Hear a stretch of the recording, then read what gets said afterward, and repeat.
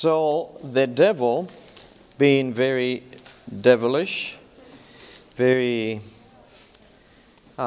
smart and cunning, said, I am going to take advantage of the fact that everybody understands the Messiah is coming from the top of the temple. And so said to Jesus, why don't you throw yourself from the top of the temple? It'll sure save you a lot of trouble. And it'll fulfill your purpose, which is to let people know that you're the Messiah. I'm trying to help you here. That's what Satan's trying to say. Yes. We have another one? Yeah, sorry. Oh, that's amazing. This is for Audioverse. I'm glad I brought my heavy-duty tie. This is for Audioverse. Could you please repeat your name and then your Yeah. Are you recording it already? Adrian brought it to me. Yeah. He said that Okay. she's already working. Thank you. I appreciate that. Never thought I would thank somebody for not miking me, but that's good. We already have it.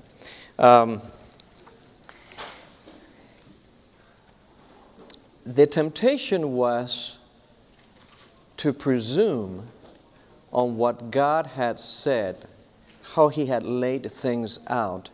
The devil made it very hard when he quoted Scripture, Psalm, a text that says, your angels are going to take care of you when you fall.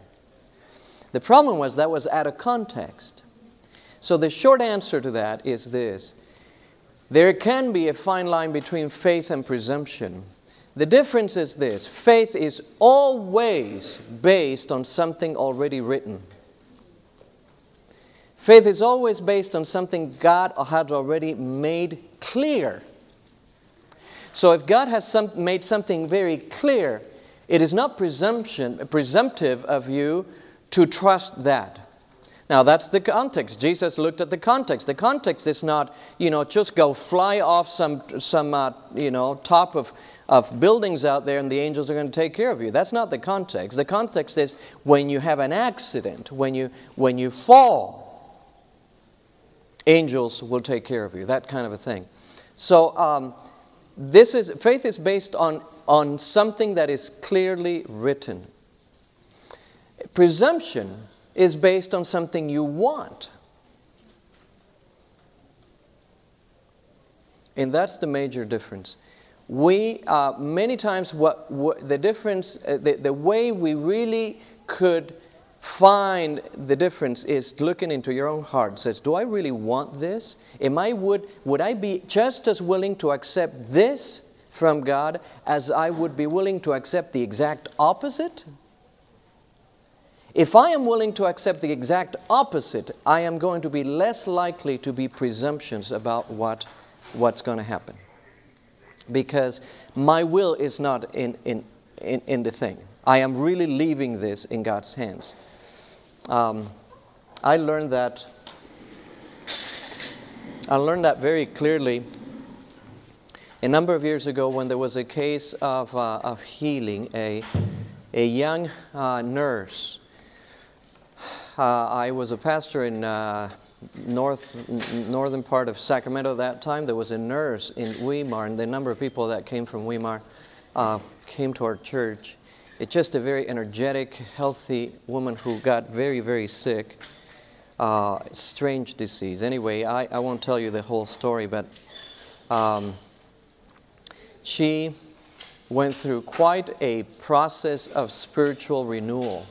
It was really a major rebirth in her own life as she thought she would die. We had anointing for her, a number of us. We spent a couple hours singing and telling stories about what God can do and sharing references to that. At the end, we prayed earnestly. There was you could almost feel the presence of God. You could almost touch the presence of the angels out there. It was so tangible, so real. And so I asked her, as soon as we got off the floor, I asked her, how do you feel? And she gave me a very, very important answer that I think is really relevant to our Christian life. She said, oh, Pastor, she was so happy. She was just beaming. There was a light that came right through her. And she says, I don't care whether I live or die. Whatever God wants, I want it just as bad to die as I want to live. Now that is significant because I've done a lot of anointings and type, and most people don't say, it doesn't matter to me whether I live or die, or, they mostly say, well, okay, if God doesn't want me to live, I'll accept that, but they're not eager for it. They would rather live than die. But not when you have no will of your own. When you really are totally in God's will, it is exactly the same thing for that person. And so sometimes we can differentiate with the difference between presumption and faith by looking inside and saying, where do I lean? What do I really, really, really want? Am I willing to give that, which is very good, up if God wants me to give it up? There are a few... Are you saving those? If you're next to a chair that is empty, raise your hand. And there are a few chairs out here, so come and find people that have their hands up. Yeah. Thank you. I do. It's right here. Great. Thank you, guys. Tell you what, one thing I need to do is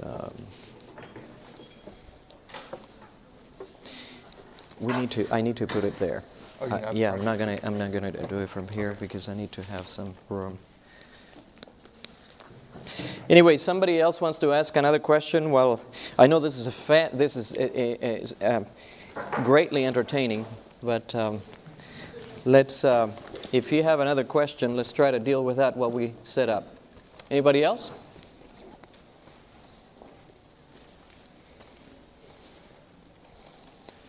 This is a very knowledgeable crowd.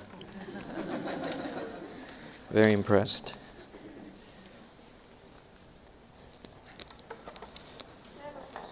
Okay, thank you.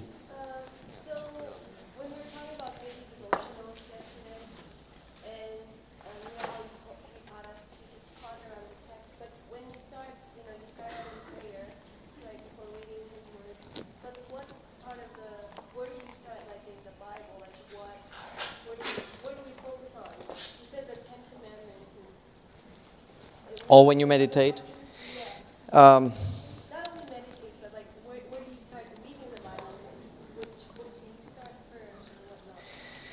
Okay, I think the question is when you are practicing your devotional life, like in the morning in reading, where do you go to the Bible? Are you asking,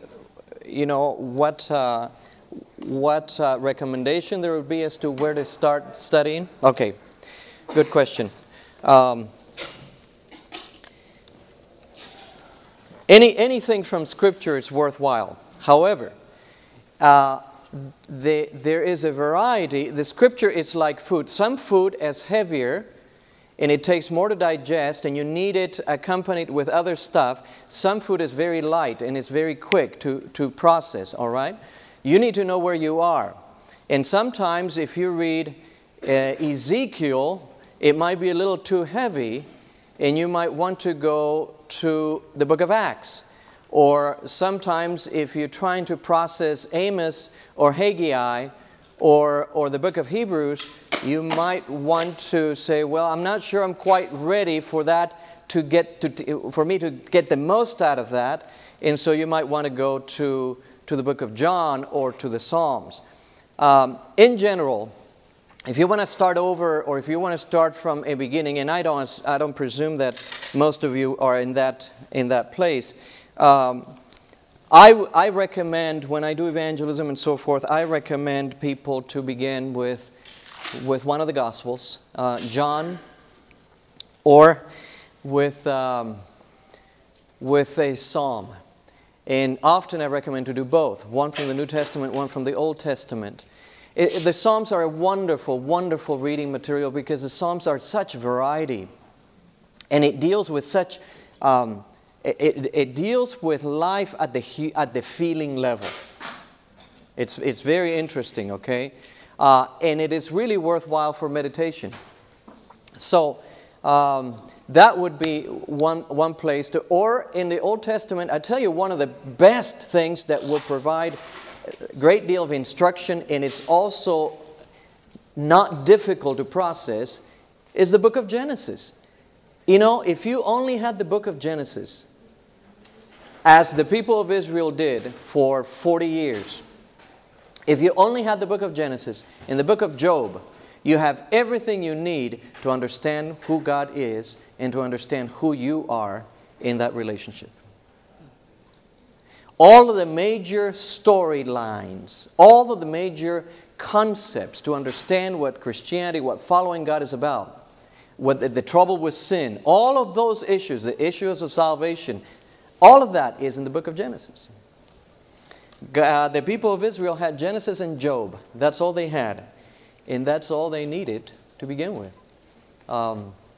Another one is if you're like history, I like that. I enjoy a great deal 1 Samuel, for instance, or 2 Samuel. You know, you read. Look at the, for instance, at some of the concepts. Ask this question: why does inspiration have so much to say about certain individuals? Moses, David, Paul, and Jesus. Why? So read that way. Read a person through. David, for instance, is a plethora of learning about life and you get everything with him. You got nearly 2 entire books that deal with David alone. Plus, half of the book of Psalms is all David's writings. Okay? And so in the book of, Paul, that's half of the New Testament is written by Paul. Half of the book of Acts is the life of Paul. Why? Why would the Holy Spirit choose to do that? Because the Holy Spirit says, this is from whom you can learn the most. The whole picture is there. So those are a couple suggestions. Okay, let me see if we can get this clicker, because now we got some room back here. I had a song I wanted us to sing. See if we can do that.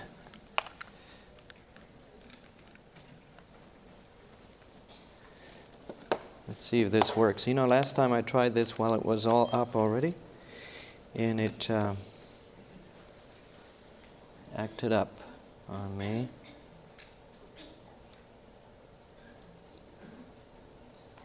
All right, so for those of you who came a little later, we're going to cover a different thing today. We're going to cover the how to know God's will in your life. Based on the kinds of questions and conversations I've had with people yesterday, I thought this is something that I've not developed for this seminar. I do that sometimes in evangelism. And so I got up early this morning and edited it the best I could to deal with it. But let's sing a song. How about it? Huh? This is a great place to sing a song. We have good acoustics, and it's twice as big. So let's really bring the house down. Shall we?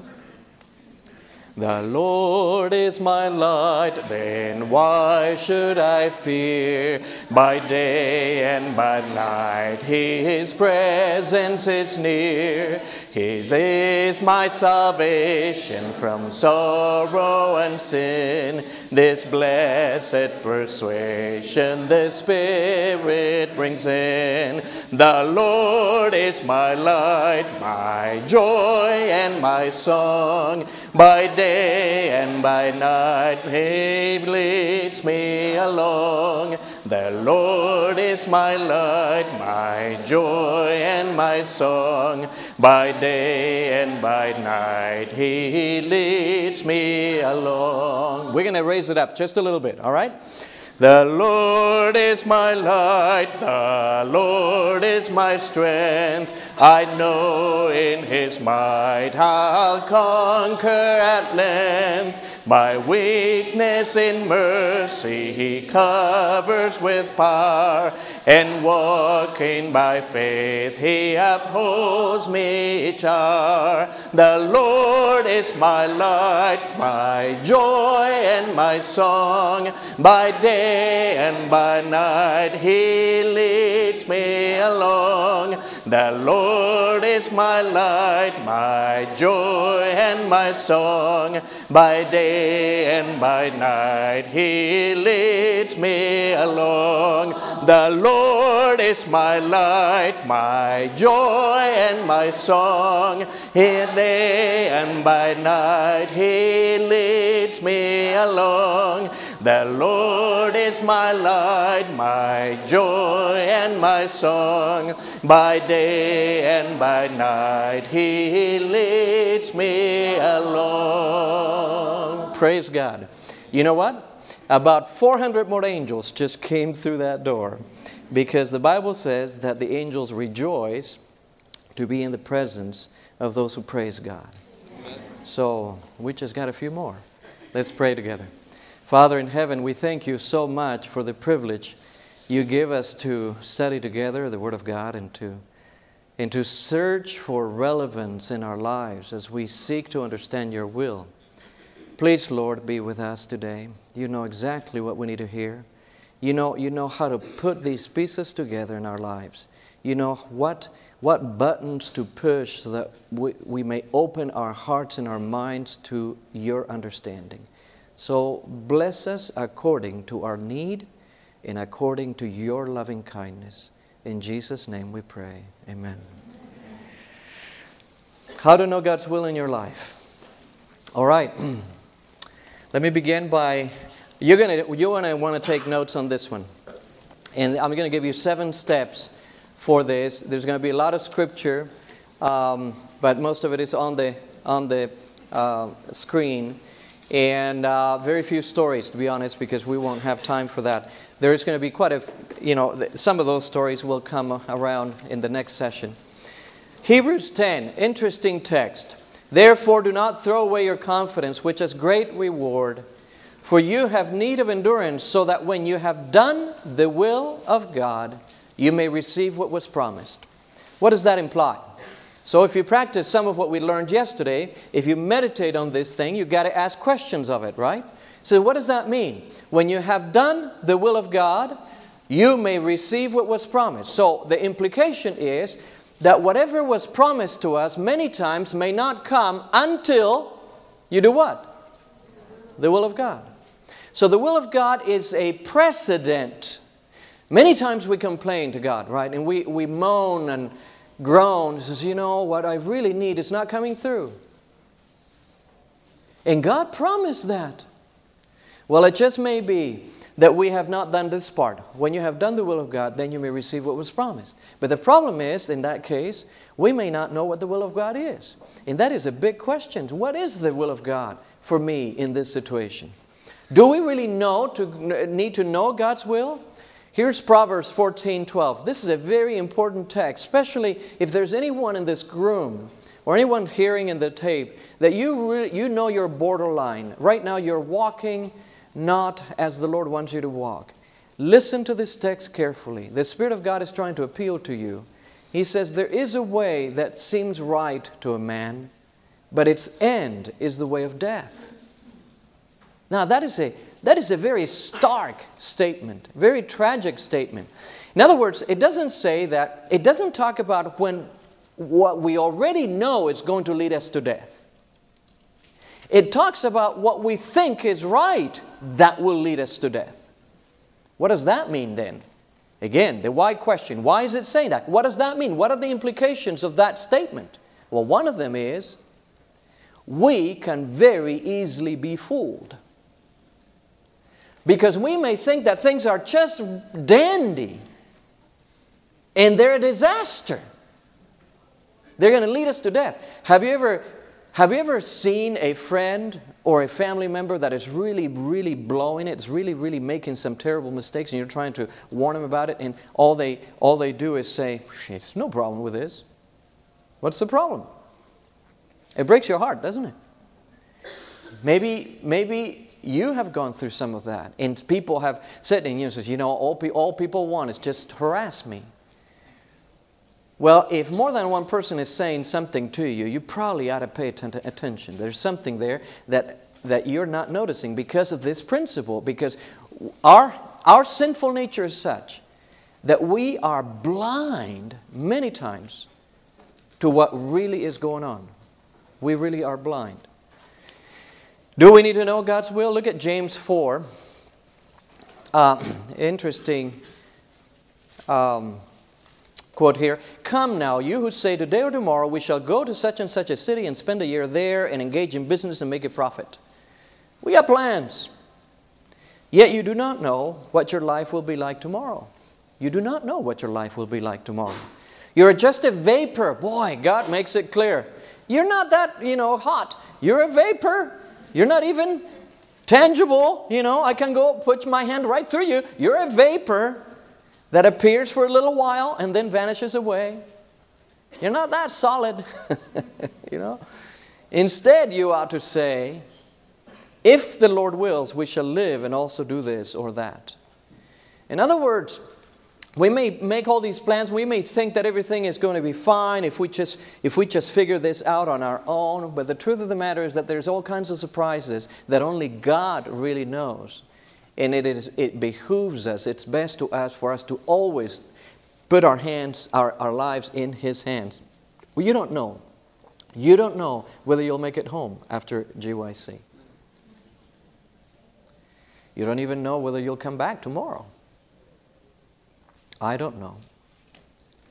So, it's important to say, God, I really want my life to be in your hands because you know it, I don't. So, do we need to go know God's will? James 1:5 is a very encouraging thing. Go back to this one, time again. If any of you lacks wisdom, let him ask of God who gives to all generously and without reproach, and it will be given to them. Now, this is beautiful. Think about it. Like with Scripture, you got to think about what does it say? If any of you lacks wisdom, is that common among us? Amen. Oh yeah, we lack wisdom. I lack wisdom, and I know a lot, and I lack. And to be honest with you, I've been saying to my wife just last week we were in Florida 2 weeks ago, and I said, honey, we're walking on the beach. I said, the truth of the matter is that the older I get, the less I know.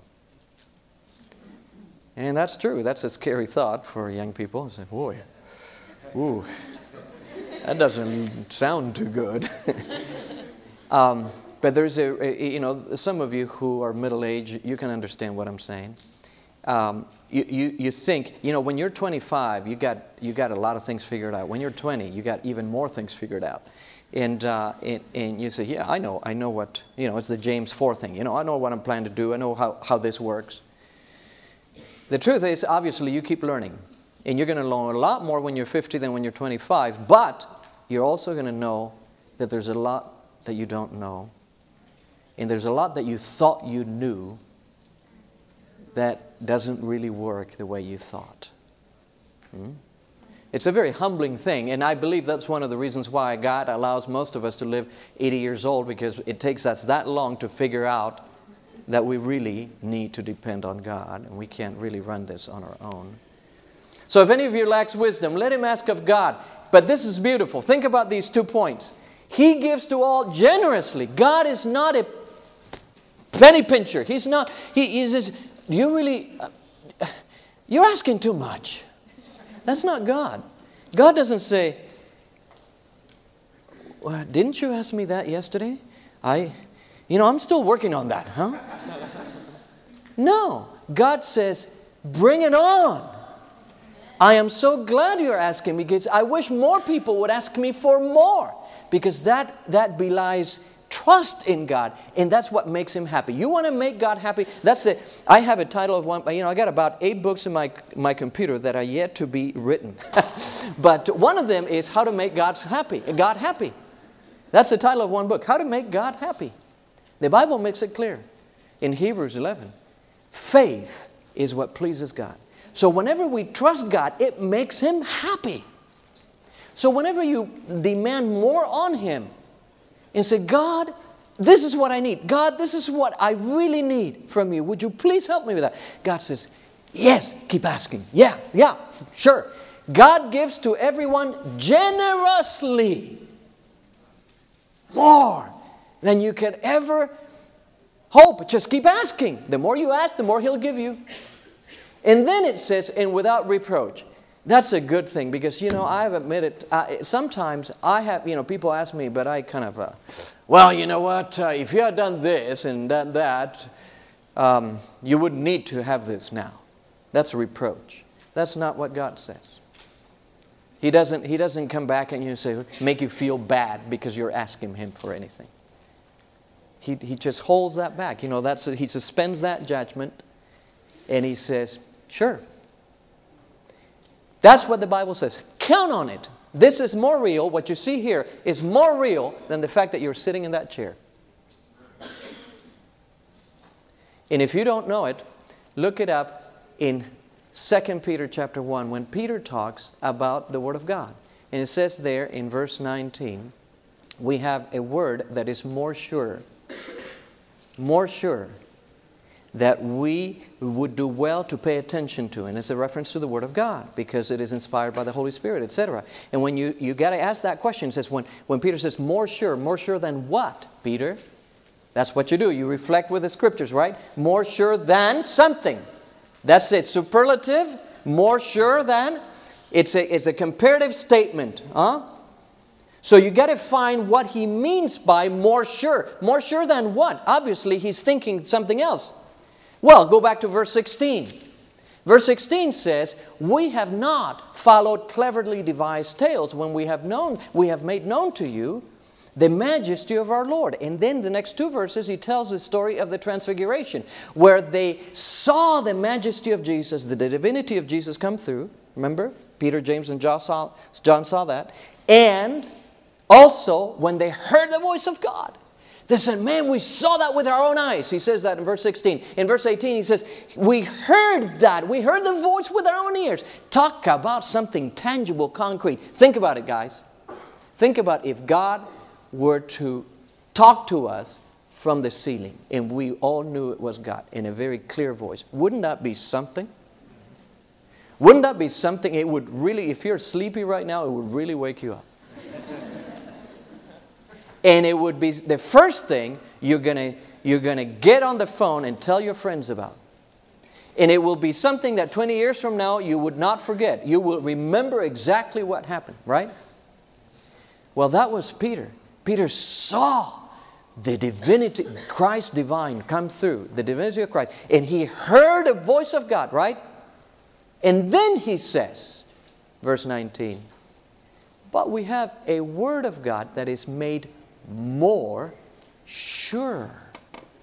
More sure than what, Peter? More sure than what our eyes can see and our ears can hear. That's why I'm telling you, what you read here is more tangible, more concrete than the fact that you're sitting in your chair today. It is a dimension that is more real. If you will it so, that's what the Bible says. That is reality. So, this is what God says.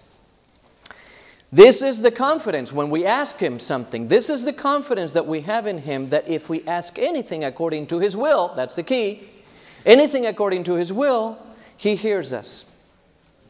And if we know that He hears us in whatever we ask, we know that we have the petitions that we desired of Him. Whoa, it's a clear statement. This is amazing. This is amazing. How is it that we live such puny lives when we have these statements in Scripture? And I'm including myself in that. It's amazing. God basically, this is, there's two dimensions. The dimension of a human reality, which is full of, it's a human nature. It's a natural, you don't opt to have sin in your life. You already have it. You are sinful even if you do everything right. That's one dimension. And that really is extremely powerful. No wonder Jesus says, well, you must be born again. If you don't have any other nature, this will kill you. This will kill you. If the other nature allows you to at least fight, the spiritual nature at least allows you to fight. That's the other nature. But that has to do, everything to do with trusting God. That is the uniqueness of the Christian faith. The uniqueness of Christian faith is not like the Hindus. The Hindus do votives in offerings and they follow certain gods. The Buddhists do other things. They have the karma. They do certain things in order to have a better life when they are reincarnated. The Muslims are so legalistic, it's painful to watch. The Jews are, the Orthodox Jews are also that way. But the Christians, the true Christians, and they're a very small minority, including Adventists, are people that live by faith. In other words, these are people that have chosen to believe in a bunch of words, in that those words, they have chosen to believe that those words are concrete reality. That's why the righteous lives by his what? Faith. God made that very clear. That's why the Reformation, when Martin Luther nailed those things in 1517, it was so revolutionary because it was trying to raise that second option that had been gone for 1,300 years. That's why Paul would go to a place. You know, I've been to Ephesus. Ephesus was a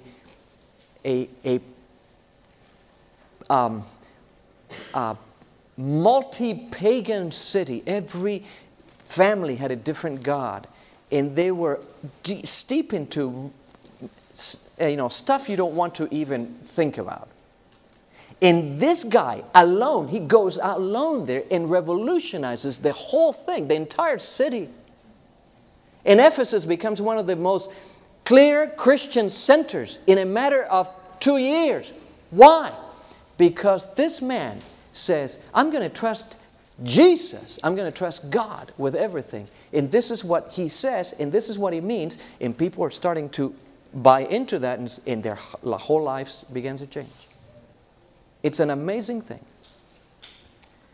to trust God, to really trust God, to trust what he says. That's the key. All right, so how does God deal with our questions? In case you are saying, well, God is going to be bothered with it. Well, here's an example, a couple of examples. What shall I do to inherit eternal life? Remember the rich young ruler? That's in Luke 18. Did Jesus say, hey, don't bother me with the questions, I'm too busy? No, he answered that question, right? He says, sell what you have and give to the poor and follow me. In other words, the answer to the question was exactly what that rich young ruler needed to hear. He didn't want to hear it. And that's the problem with us. And this is why I'm giving you two examples. One of the negative, the other one the positive. In other words, what did he choose to do? He walked away sad, the Bible says, because what? Because he had many possessions. He didn't want to do what he asked the question, right? How can I inherit? He was not a legalistic Jew. He didn't say, how can I earn eternal life? He says, how can I inherit eternal life? In other words, he knew this was inherited, but there was something missing in his life. There was a void in his life. And he says, what can I do about that? This is not working for me. And Jesus gave him just the answer. He says, if you sell everything. You see, the reason it's not working is because you have a foot on a boat and a foot on the shore. And it makes you very unstable. And one day, you're going to fall flat. You know something is not right about this because you're still worried about the things that you have. Let them go. That is going to allow you to really focus on God, and you'll see how free you really are. He gave him the answer. But he says, I can't handle that answer. So he walked away, miserable. Another guy asked the question, what must I do to be saved? A basic question. Remember the Philippian jailer. And the answer was given to him by Paul, believe in the Lord Jesus and you shall be saved. And he did that. And he was saved, not only he, but he and his household. He chose to believe. Now, this is a pagan, this is a Philippian, that's a Roman colony. This is a Philippian guy who has no clue about God, except for what Paul shared with him after the earthquake. He chose to hang on to that. He says, okay, I'm choosing to believe what you have said. And that freed him. That freed him. So God always answers our heartfelt questions. Really count on that. God always answers your heartfelt questions. And if they're not coming through, if the answer is not coming through, don't think it's because God is not trying to answer. There's some other impediment. But God is trying to answer. Count on it. Say that to yourself. As Ellen White has said one time, talk faith until you have faith. Fake it till you make it. In other words, I'm saying that a little tongue-in-cheek, but there's a lot of truth about that. If you're going in the right direction. Because many times we live our lives by feeling and not by faith. And so if we don't feel like we're trusting God, then we're not trusting God. Huh? That's not the life of a Christian. Right. The life of a Christian is regardless of how you feel. It is exactly that the reason you will have power. Is that you choose to hang on to what God says, regardless of the surroundings. All right. So, the overarching principle, and then I'll give you these 7 steps. The overarching principle in knowing God's will in your life, the overarching principle is this. And if you follow this one principle, to be honest with you, you can take an act right after that and forget the 7 steps. Not that I'm encouraging you. But the overarching principle is this. John 7:17. If anyone is willing to do my will, they will know. Bingo. End of discussion. The whole thing is in the heart. Are you willing? Am I willing to do His will? That means, am I willing to accept what I don't like? Am I willing to do what I don't want to be told to do? Am I willing to change where I fear to change? You know, when I was a younger person and I considered further surrender my life to God, one of the things that I'll be honest with you, this I'm not proud of this. I figured that if I gave my life completely to God, He would make me like such and so or like such and so. But I didn't really want to be like such and so and such and so. And so, or He would make me give up this or that. And, now that I know better, I can imagine God standing back saying, hey, why do you presume to read my thoughts? How would you know what will happen when I change your heart?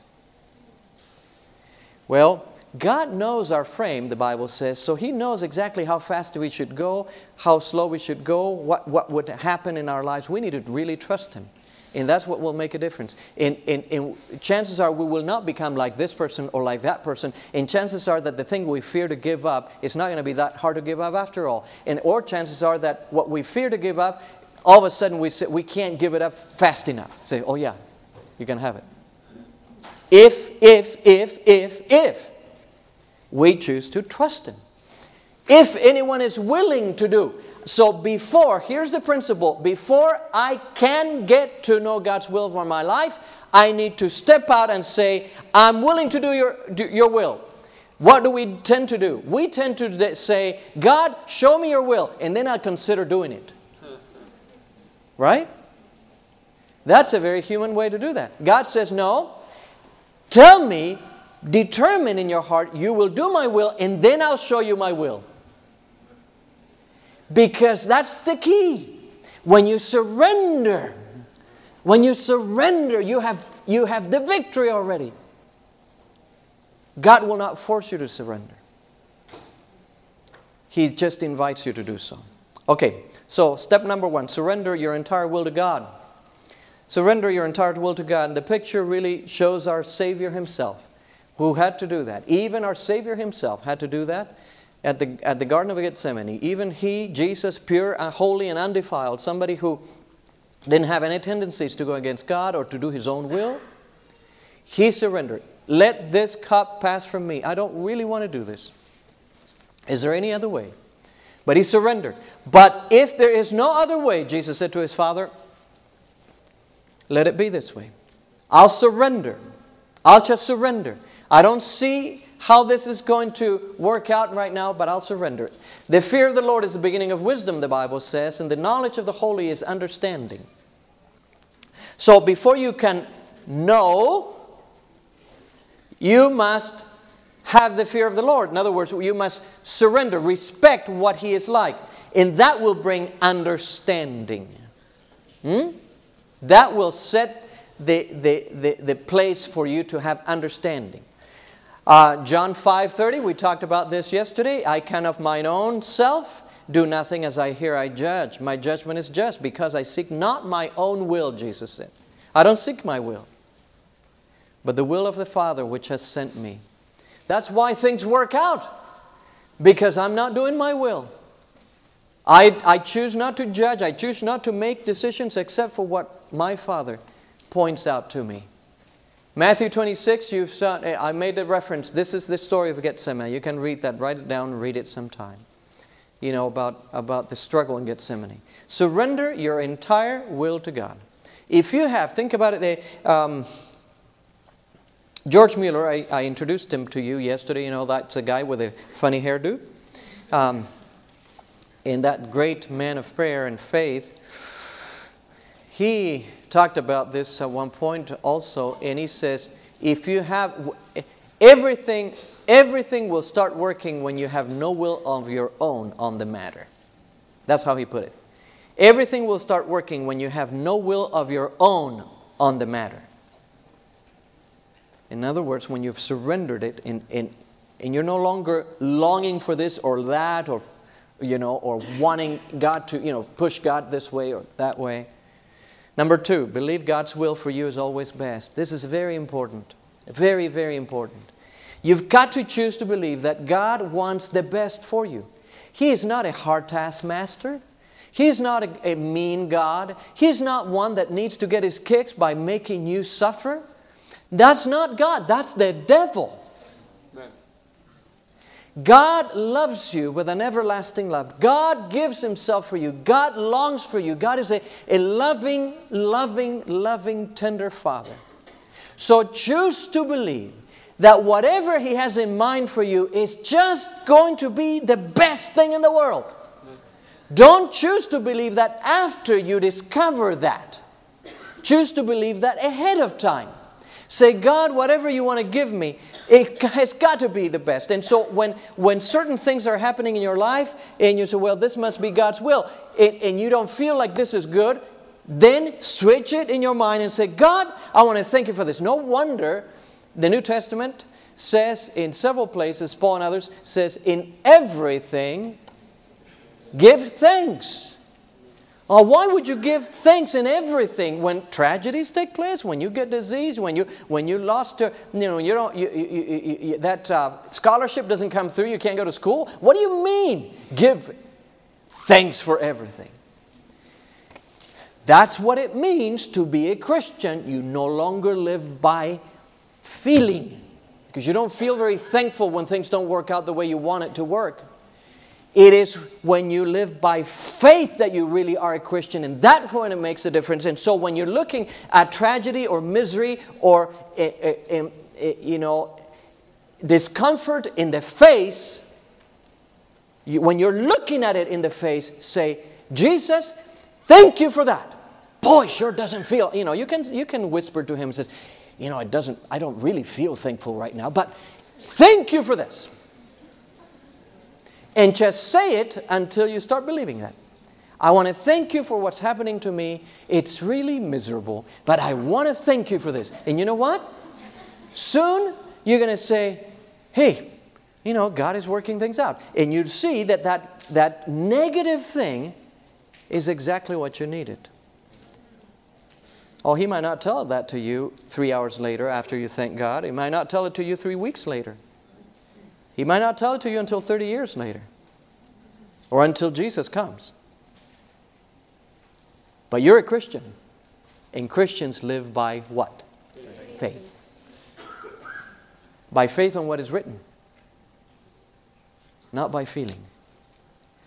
So believe God's will is always the best for you. So approach this whole thing saying, whatever you have in mind is going to be great. It's going to be good for me. So that's why I'm trusting that everything is going to be good for me. And that's my mindset. Settle it in your mind. Look at this text, Proverbs 19:20. There are many devices in man's heart. Nevertheless, the counsel of the Lord, that shall stand. In other words, you can do all kinds of plans, good or bad, whatever. They may not come through. But the counsel of God, whatever God says, you can take it to the bank. That'll stand. That'll work. All right? Or how about this one, Psalm 37. This is one of my favorite ones. I have found a great deal of comfort with this. And I hope you do too. Delight yourself in the Lord, and He shall give you the desires of your heart. Isn't that an amazing statement? He will give you the desires of your heart. He's not saying He will give you the desires of His heart. He says He'll give you the desires of your heart. Delight yourself in the Lord. He'll give you the desires of your heart. Commit your way unto the Lord. Trust also in Him, and He shall bring it to pass. Yes? Could you clarify what it means to have the desires of your heart? What are the desires of your heart? What are the desires of your heart?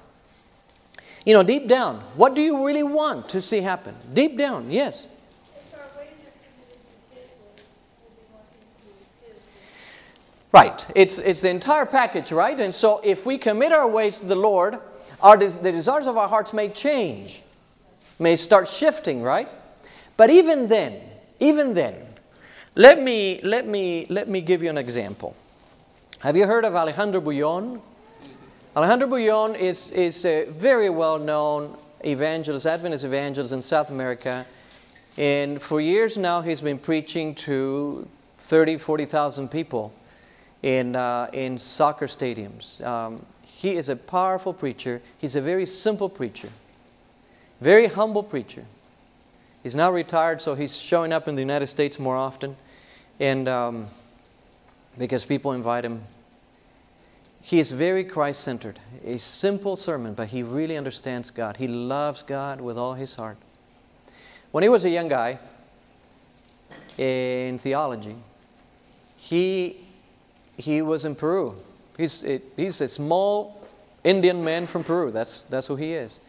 And he would go by a big soccer stadium and sit on that sit across from this huge structure and say, God, let me preach there someday.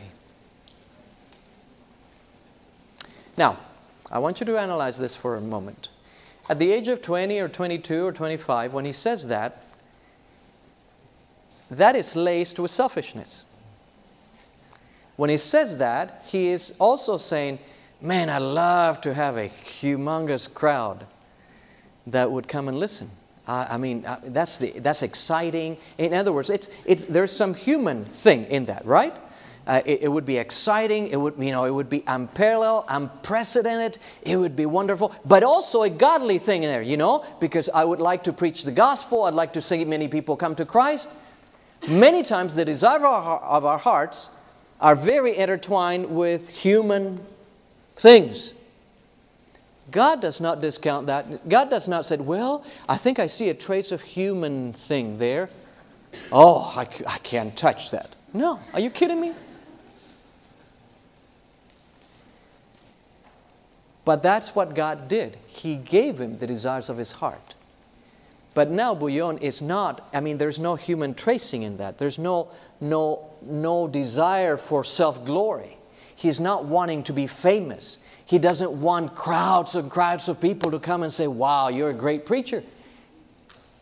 But the desires of his heart were fulfilled. That's what I'm saying. The real core things that you may still have, if you say, well, God, the desire of my heart is to kill my neighbor. He probably will not give that to you. But you know what he would do? If you really sincerely are feeling that way, you really, want to off somebody like that, but you generally come to God, like David did and others, says, I'm coming, I really want to kill somebody right now, but, I want to commit my ways to you, so, and David did that. Remember David? David says, I wish my enemies' children were dashed against a stone. Not nice. He's the one writing this. The same guy. Well, what happens is that David kept coming back to God. And God took care of those enemies. But it wasn't him. It wasn't David who took care of those enemies. And it wasn't because David was mad at those enemies. God works it out so that the desires of your heart are actually fulfilled. He cleans it up. He works them out. Commit yourself to that. So that's why I'm saying, no. Believe that God's will for you is always best. Always. Always. So lean. This is a direction you need to walk on. Just lean yourself against that and says, whatever your will is, it's going to be good for me. So I'm going to trust that. I want that. I need that. The Lord will not suffer the soul of the righteous to famish. I have been young and now I'm old, yet I have not seen the righteous forsaken, nor his seed begging bread. You can count on these promises. You can count on these things. And if it appears that it's not happening, you can open your Bible and pray and say, God, what about this?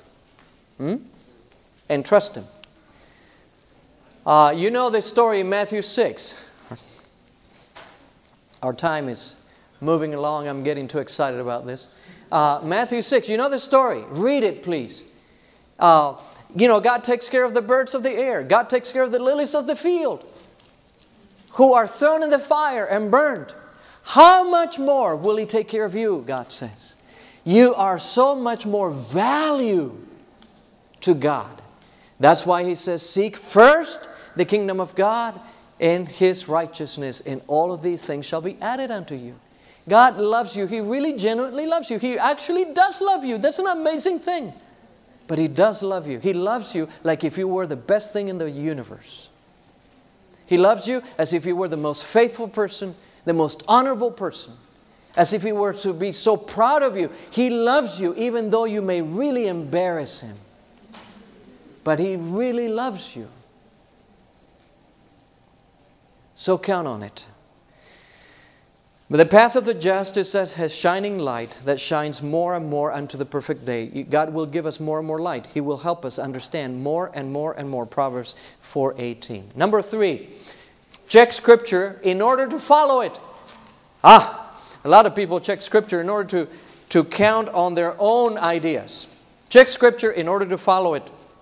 Okay? Thy word is a lamp unto my feet and a light unto my path. You know that, Psalm 119, 105. Or Proverbs 13:13, who despises the word shall be destroyed. Wow. But he that fears the commandment shall be rewarded. Pay attention to what God is saying. You can see that in Matthew 7. Remember, the people at the end will say, Lord, Lord, did we not cast out demons in your name? Did we not heal people in your name? And Jesus will say to them, I never knew you. Depart from me, you workers of iniquity. In other words, you don't really follow what I have said. You did what you wanted in my name, but it's still what you wanted, not what I said.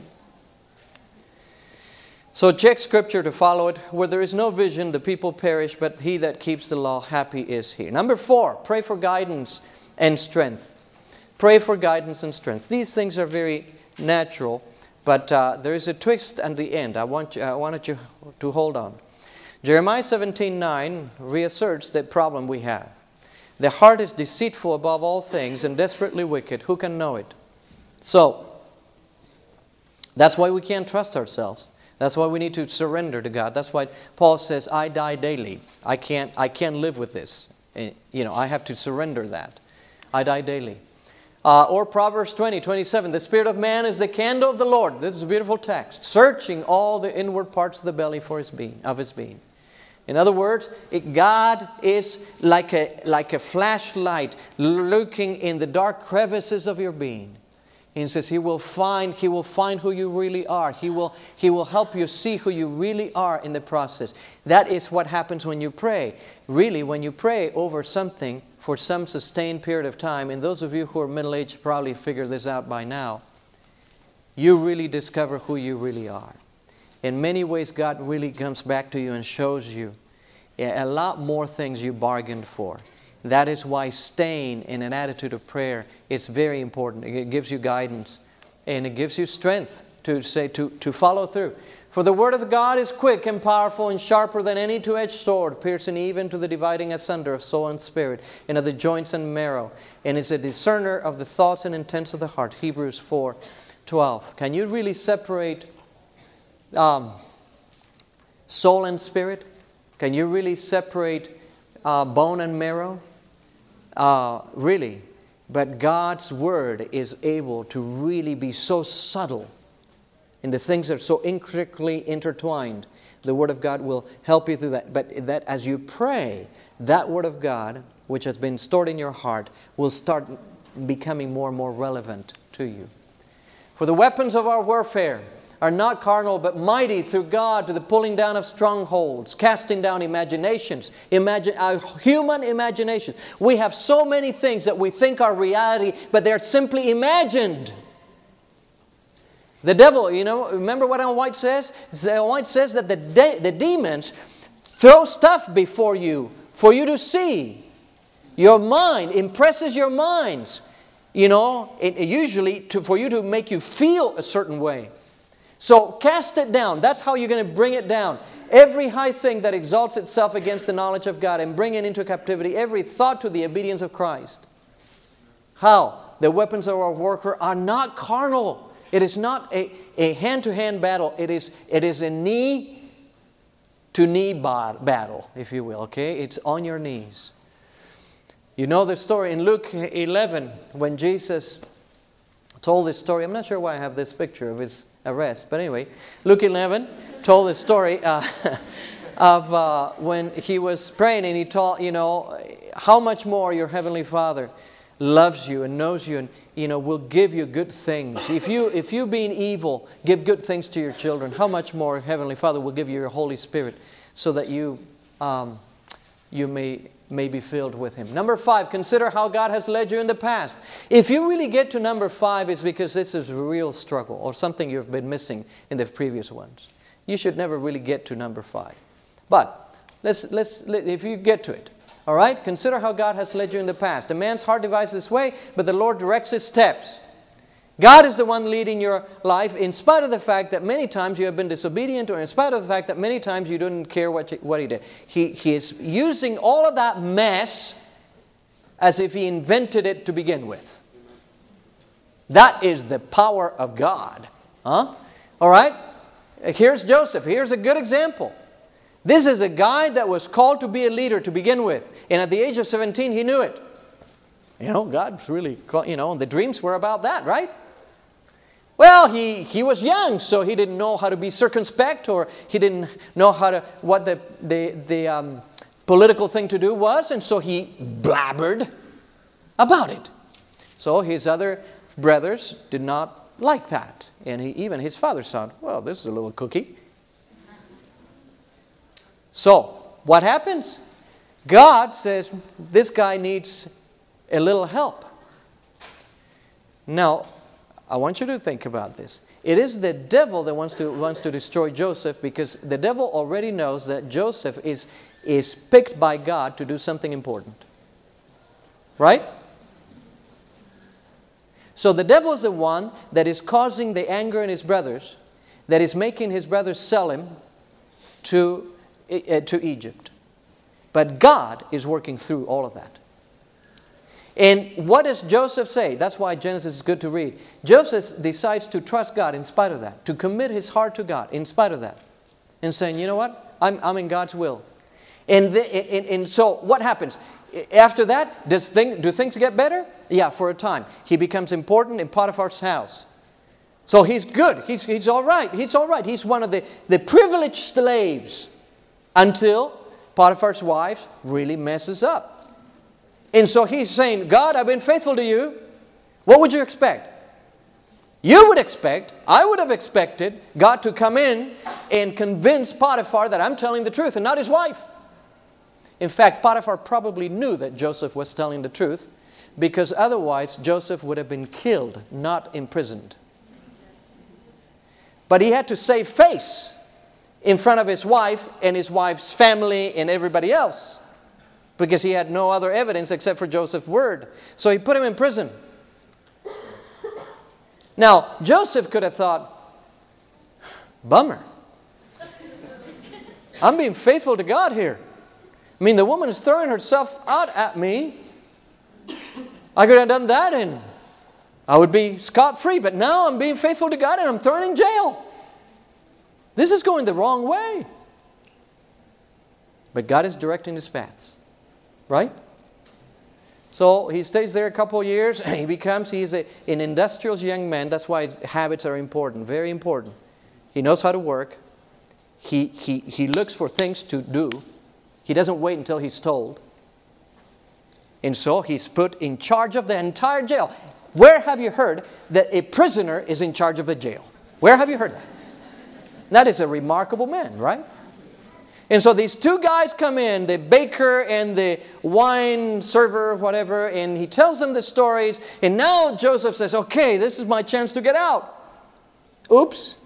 The guy forgets to tell the king. So he stays in jail another 2 years. Now, he has a choice. The choice is either to be miserable and sulk and say, God has forsaken me. I've been faithful. And look at this. This is going on for 13 years. Or say, thank you, God. I'm going to thank you. It doesn't feel good, but I'm going to thank you. Because I'll just trust that you're guiding my life. And Joseph had a lot less to go on than you and I. We have 66 books to go on. He had none. Except for the teachings of his father. And God, 13 years later, puts him on top. And finally gives him the desires of his heart. And finally rewards him for all of this. And finally restores every misery that he had experienced. And later when his brothers come, then he recognizes this, you thought you were doing evil by selling me. But God took this in his hands and did it for good. So consider how God has led you in the past. How has God led you in the past? He has a certain way of dealing with you because of your personality, because of your weaknesses and strengths. Try to, when you pray, try to help, say, God, show me, what have you done with me in the past? Trust in the Lord with all your heart. Lead not unto your own understanding. We read this, we studied this yesterday. In all your ways acknowledge Him, He shall direct your paths. Be not wise in your own eyes. Fear the Lord and depart from evil. Proverbs 3:5-7. Number 6, seek counsel from unbiased godly friends. Unbiased, godly friends. Very important qualifiers. Don't seek counsel from friends, period. Unbiased and godly. Friends or family. In other words, people that love God and love you. But that are unbiased. That could give you, they don't have a stake in it as much. The way of the fool is right in his own eyes, but he that hearkens unto counsel is wise. In the multitude of counselors there is safety. Proverbs 11 verse 14. All right? John 15 tells us a neat story. It tells us that there is somebody else who is our friend. Who is our friend according to John 15? Jesus. Jesus says, I have called you servants up until now. From now on, I'm calling you friends. Right?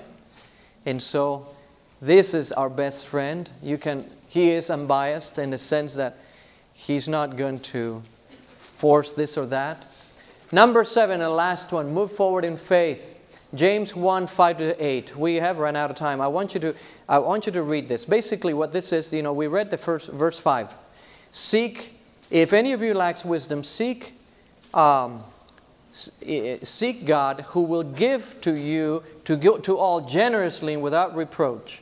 And then he goes on to say that we need to not be double-minded. In other words, we need to really count on that God is going to give us wisdom. And the assumption here is simple. When you do all of this, when you do all these steps, there is a point in which you need to make a decision. If you stay put and make no decision, you will make a mistake. It is better, catch this is going to be shocking to some. It is better to make a decision and make a mistake than make no decision.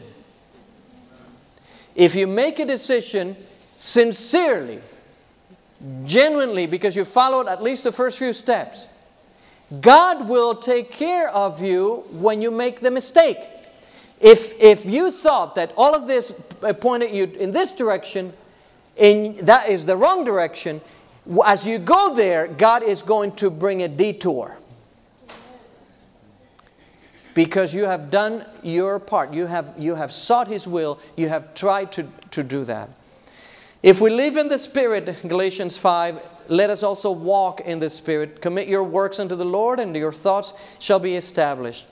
Commit your works to Him, and then you'll have peace. It'll be settled in your mind. Philippians 3, Paul talks about, I don't do anything else. I have chosen not to look back. I look forward. I have not yet reached it, but I move forward with what God has shown me thus far. So, 7 steps to know God's will. Let me review them very quickly and tell you one more piece about this. First, surrender your entire will to God. If you do this one thing, you can go to number 7 and forget the other 5. If you really thoroughly do this, you don't need the other ones. Well, theoretically, because that already puts you in a state where you will be doing God's will. That is the most important thing. Surrender your will to Him. All right? So let's go back. Surrender your entire will. Believe His will for you is always best. Check Scripture in order to follow it, not in order to find it, not in order to be knowledgeable and say, oh, that's interesting. But in order to really do what the Scripture says. Pray for guidance and strength. In most cases, you won't need to go past 4. And notice that the praying is not anymore to know God's will. The praying is mostly to have the strength to do it. It's to move forward. In other words, it's already settled. By then you should really, if you have done these 3, by then you're going to be well on your way to figuring out what God's will is. All right? And if you do these 4, you can jump to number 7 again. And forget the other 2. But if it's still not clear, then go ahead and consider how God has led you in the past. And then seek counsel from unbiased, godly friends. And finally move forward. But don't go beyond that. You've got to move forward. At one point, you've got to move forward. So don't dilly-dally anymore. Let me one quote I have from Ellen White. This is such a beautiful quote. I couldn't keep it short. So I have several statements here. 668, Desire of Ages, 668. The Lord is disappointed. Now read this carefully. I want you to absorb this. The Lord is disappointed when His people place a low estimate upon themselves. Wow, He really values you. He desires His chosen heritage to value themselves according to the price He has placed upon them. God wanted them, else He would not have sent His Son on such an expensive errand to redeem them. He gave His Son for you and me. He really thinks that you're something else. They may expect large things. They may expect large things if they have faith in His promises. Not small things. God is not too small. Large things. When we know God, as it is our privilege to know Him, our life will be a life of continual obedience. Through an appreciation of the character of Christ, through communion with God, sin will become hateful to us. Isn't that a wonderful promise? I'll be honest with you, there are certain things that have yet not become hateful to me. But I'm counting. I'm counting on the fact that they will. Sin will become hateful to us. As Christ lived the law in humanity, so we may do if we will take hold of the strong for strength. The Lord will teach us our duty just as willingly as He will teach somebody else. If we come to Him in faith, that's the key. If we come to Him in faith, He will speak His mysteries to us personally. Wow!